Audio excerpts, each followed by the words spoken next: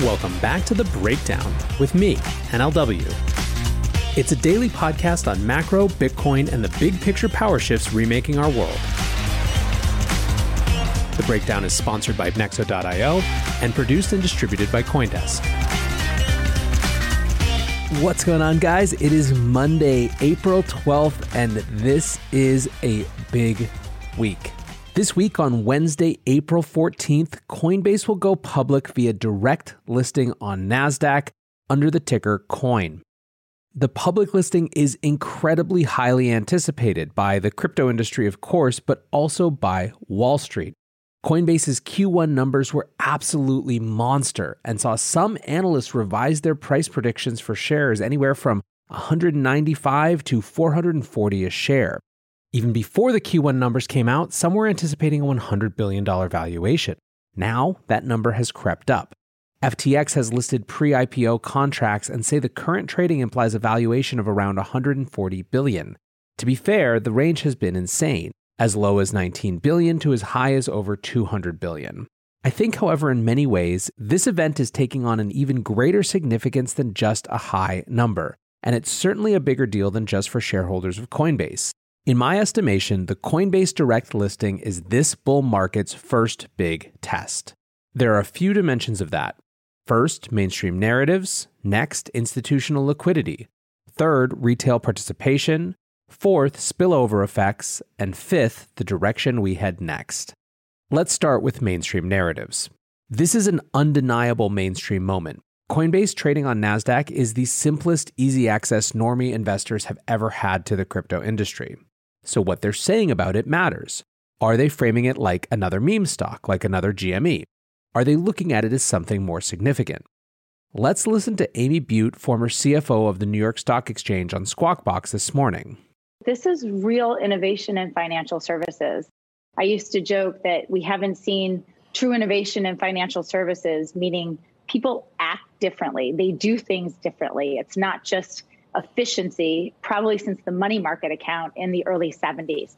And I think Coinbase has added to that innovation in a few ways. First, the settlement process, the fact that they're using blockchain means that we don't have to worry about T+X settlement, which has been such an issue in our markets. Second, it's really new use cases. Personally, I'm not sure if crypto is an asset or a currency, but I am sure that people are using it differently. So for example, NFTs, for example, people trading it separately. And then third, I think institutions, even in the last 3 or 4 months, have really come in, and corporates have come in and said, hey, I need to have crypto as a part of my my treasury planning.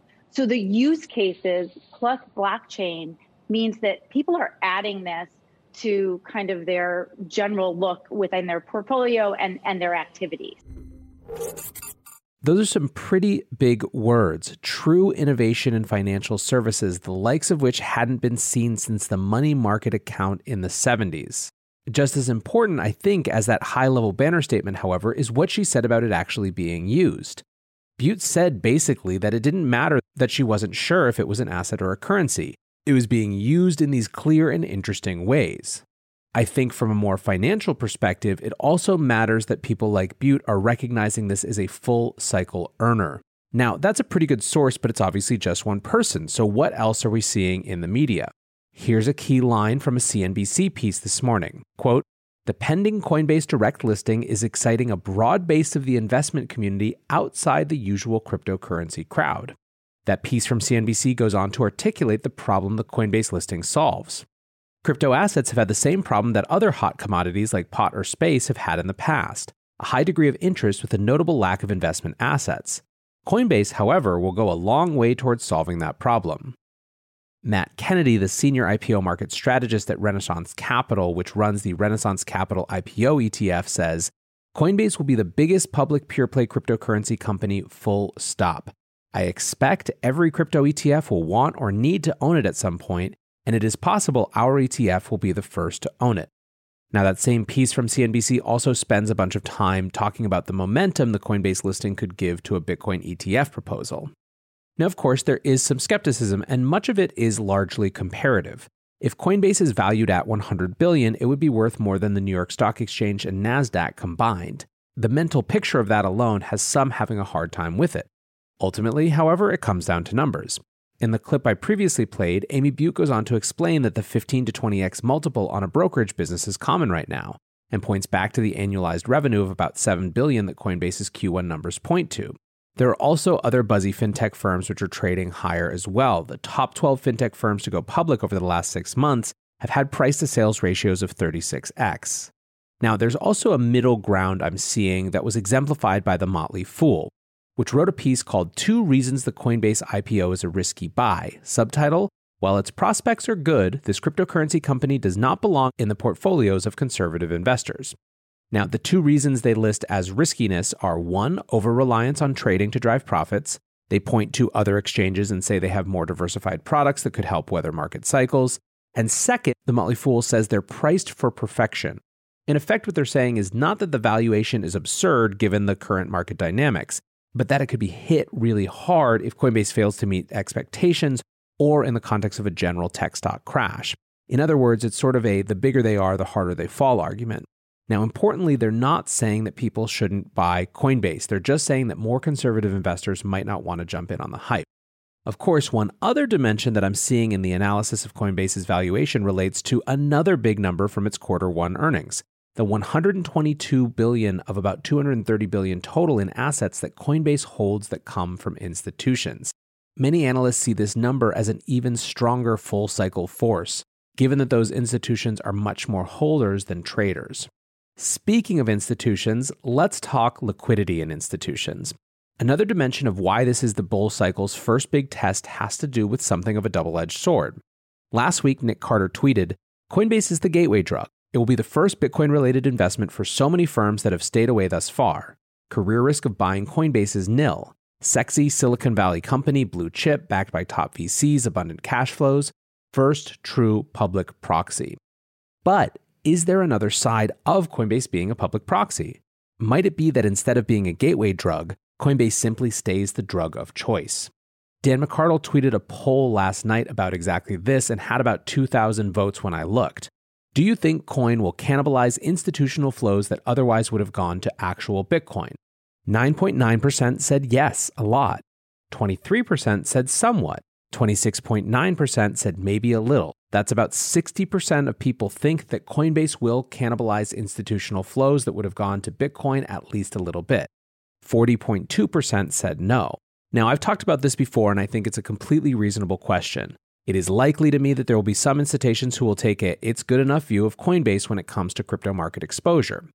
Ultimately, however, I just don't think there's that large a group who believe that crypto is important enough that they feel they have to have some exposure, but who would have bought Bitcoin if Coinbase wasn't available and won't buy Bitcoin now.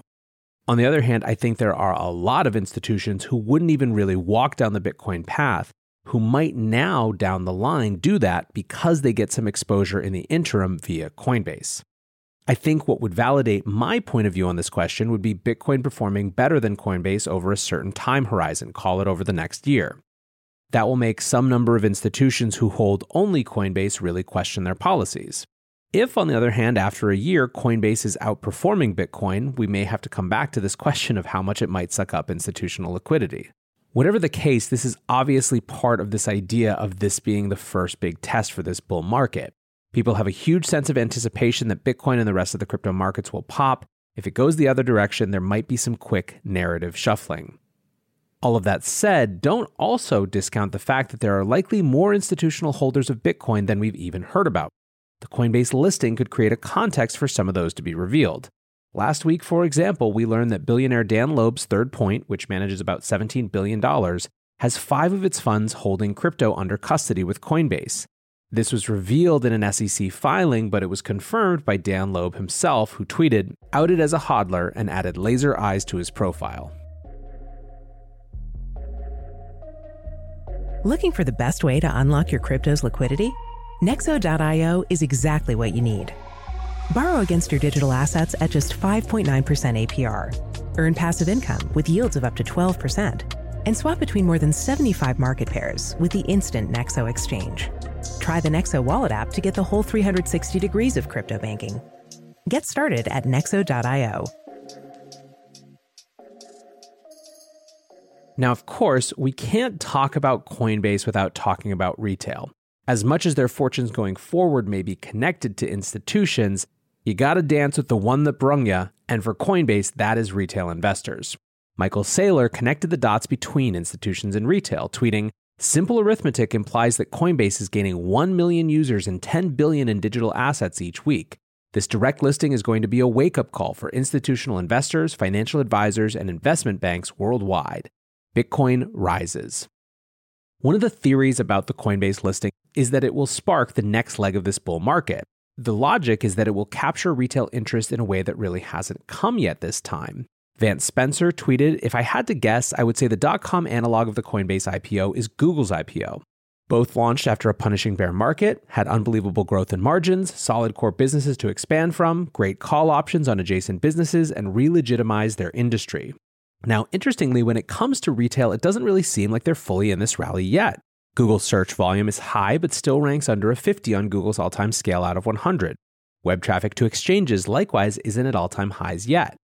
When it comes to this notion of Coinbase's listing being the first big test of the bull market, part of that is how retail responds. Does it bring more retail to the underlying assets? Moreover, are retail required for this rally? Being driven by institutions rather than by retail mania frankly feels a bit healthier. In 2017, part of what boofed everything is that people were aping into these non-real projects and getting dumped on by the early investors who had no lockups. We don't really have those dynamics right now. NFTs are the closest thing to a white-hot crypto asset with questionable valuations, but it's not super clear that NFTs are really linked to broader market activity in Bitcoin and crypto. If anything is dubious around retail right now, it's things like XRP doubling its price in the last 7 days. But while that might be retail technically, at least so far, it seems like it's a 2017-2018 vintage of bag holder, more or less, versus new people getting all hot and bothered and coming in because of something they saw on TikTok. This is what we have to watch and see in the wake of the Coinbase IPO, is whether we shift to some of those more questionable dynamics. Fourth, in how this is the bull market's first big test has to do, I think, with spillover effects. Another way to put what I was just saying about retail is to ask what sort of price spillover into other assets there will be. Now, many are thinking about that price spillover in the context of Bitcoin and other top 10 coins, but the most obvious spillover so far has been to Binance's coin BNB.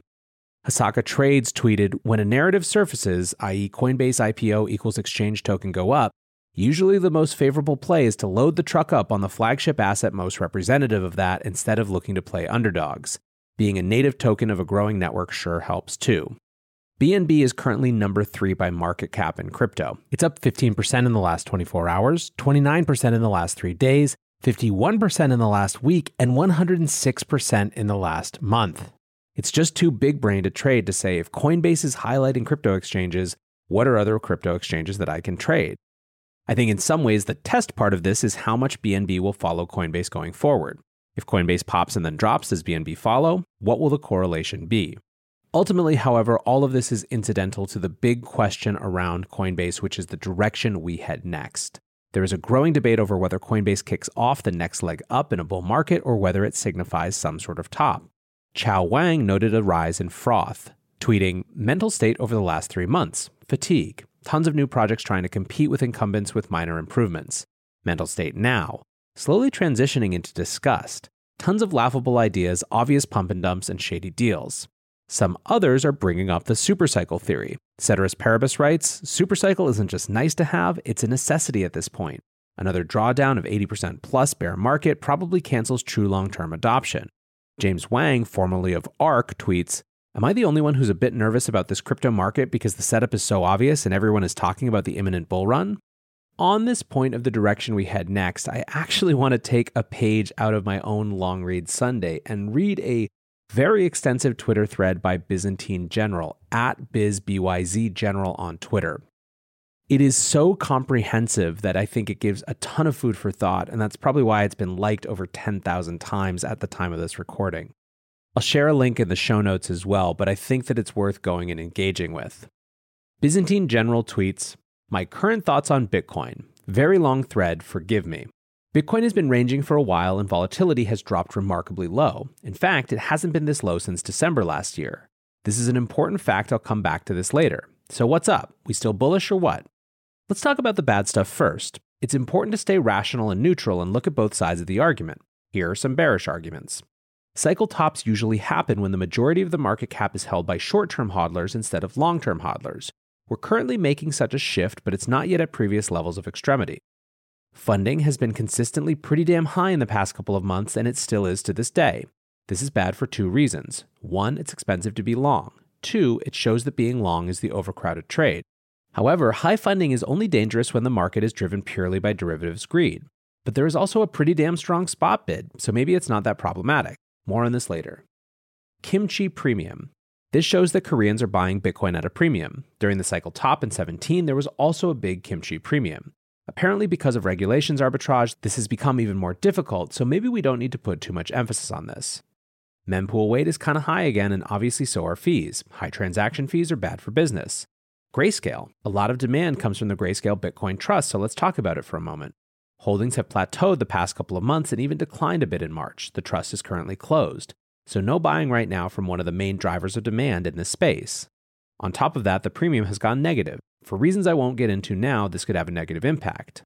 Grayscale is still optimistic though, and they're looking to turn the trust into an ETF, which would solve this negative premium problem. It's just a matter of when the SEC allows it. By the way, GPTC would be the second largest commodity ETF right after gold. Pretty cool. Speaking about ETFs, side note, the Canadian Bitcoin ETF now has 17,000 Bitcoin in holdings, and it keeps going up pretty much nonstop. Sure, it's not nearly as big as Grayscale, but it's pretty exciting. It's a given that more ETFs will come in the next couple of years. Some on-chain metrics suggest that we're nearing overbought or euphoria levels. One of my favorites is reverse risk, which basically shows long-term holders' confidence. It's getting pretty high, but doesn't scream top just yet. Since I'm talking about on-chain stuff now, let's take a quick look at the fundamentals. Hash rate and difficulty keep casually going up. The network seems to be doing well. Miner revenue is up a lot. Remember the miner death spiral FUD for the millionth time during last year's halving? Absolute clowns. Try again for the 1,000,001 time during the next halving. Transaction value in USD is at all-time highs. It really grinds my gears that normies say Bitcoin is useless when it's literally one of the biggest payments networks in the world. Doesn't matter if a lot of it is trading, Bitcoin is clearly being used. The Lightning Network is still steadily growing. Nodes are now at 10K. So fundamentals look fine. Granted, there's not that much exciting stuff happening, but that's okay. Bitcoin is boring, reliable, safe, and it's the most decentralized and robust network in the space. Since Bitcoin is money/store of value, it doesn't need to be more than that. Now let's talk about some cool stuff. Spot volume has exploded. In recent weeks, it had gone down a bit, but that's normal during consolidation. For yesterday, though, yesterday's volume was still higher than during the Black Swan in March 2020. Tether market cap is still increasing, which shows that there's still demand. And with Tether settling the legal dispute, there's no uncertainty anymore either. Miners don't seem to be selling anything at all. Pretty much no miner to spot exchange flow. In fact, miner outflow in general is very low. This one is important. Spot exchange reserves keep going down. This shows that there is very real and consistent demand. Based on the spot net flow, you can get further confirmation. Except for those two inflow outliers, most significant flows have been outflows. This massive consolidation range that we're in sure looks a lot like reaccumulation. So has this massive rally been driven by retail? Google search volume suggests it's not. Searches are high, but not back at all-time high levels. Maybe most people already know about Bitcoin though, and they're not Googling that word anymore. This is stronger evidence though that retail mania isn't here yet. Web traffic to exchanges has been increasing a lot, but not at all-time high levels yet. Same thing for Coinbase Google searches, up but not at all-time highs. Their user base has been steadily going up, which is good, but where does most of the volume come from? Here's our answer. Coinbase's volume has skyrocketed, but the ratio of retail volume is incredibly low. Last bull run, we were talking about institutions coming, but now they're actually here and they're buying. A quick glance at BTC treasuries shows how much Bitcoin institutions that we know of have been stacking sats. Even insurance companies are now investing in Bitcoin. The game is changing. But the whole space is growing. In 2017, pretty much every project that existed was pure fugazi. This time around, there's actually something of value being built. DeFi, for example, has a constantly increasing total value locked, now at a net value of $45 billion. NFTs have exploded recently. I don't care what you think about it, NFTs have caught worldwide attention. You can't learn about NFTs without learning about crypto. It's another form of adoption. These things are more related to ETH, of course, but it's good for crypto as a whole. Don't even get me started on how good ETH looks. I'm getting to the most important stuff now. Liquidity is still good. During the peak of 2017, this usually happens during peaks and troughs, liquidity was a major problem, but spreads are still good. So is slippage. And like I mentioned at the beginning, volatility is incredibly low.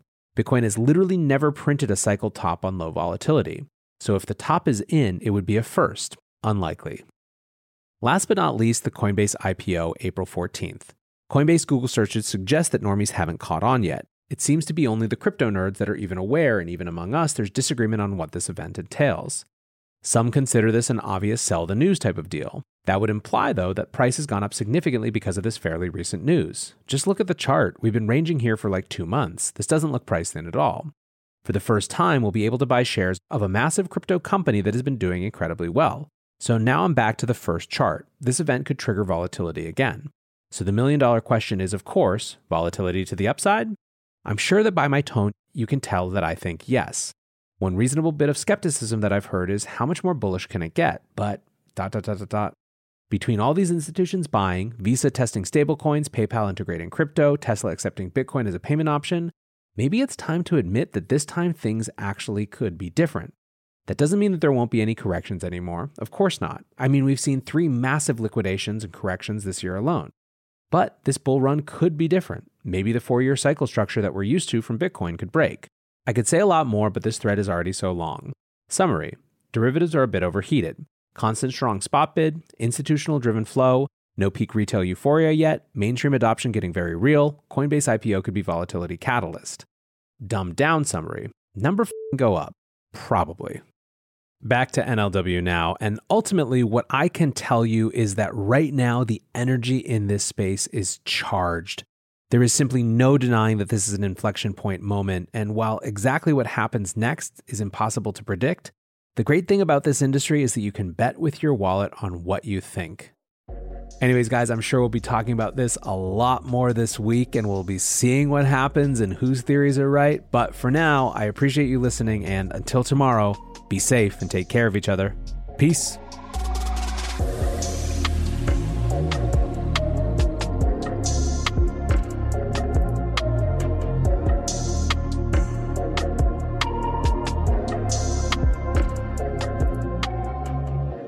We're witnessing the greatest paradigm shift in finance in modern history.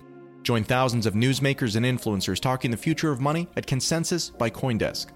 A live virtual experience of leaders, changemakers, virtual reality meetups, keynotes from Ray Dalio, Gary Vaynerchuk, and much more. Get an up-close look at the boom in crypto, the surge in institutional investment in Bitcoin, the NFT mania, the breakneck innovation in decentralized finance, and the coming disruption from central bank digital currencies. The Breakdown listeners can visit events.coindesk.com and use the promo code BREAKDOWN to save $25 today. Join us May 24th through May 27th for Consensus by CoinDesk, and register today at events.coindesk.com because ticket prices go up at the end of this month. Thanks for listening, and we'll see you there.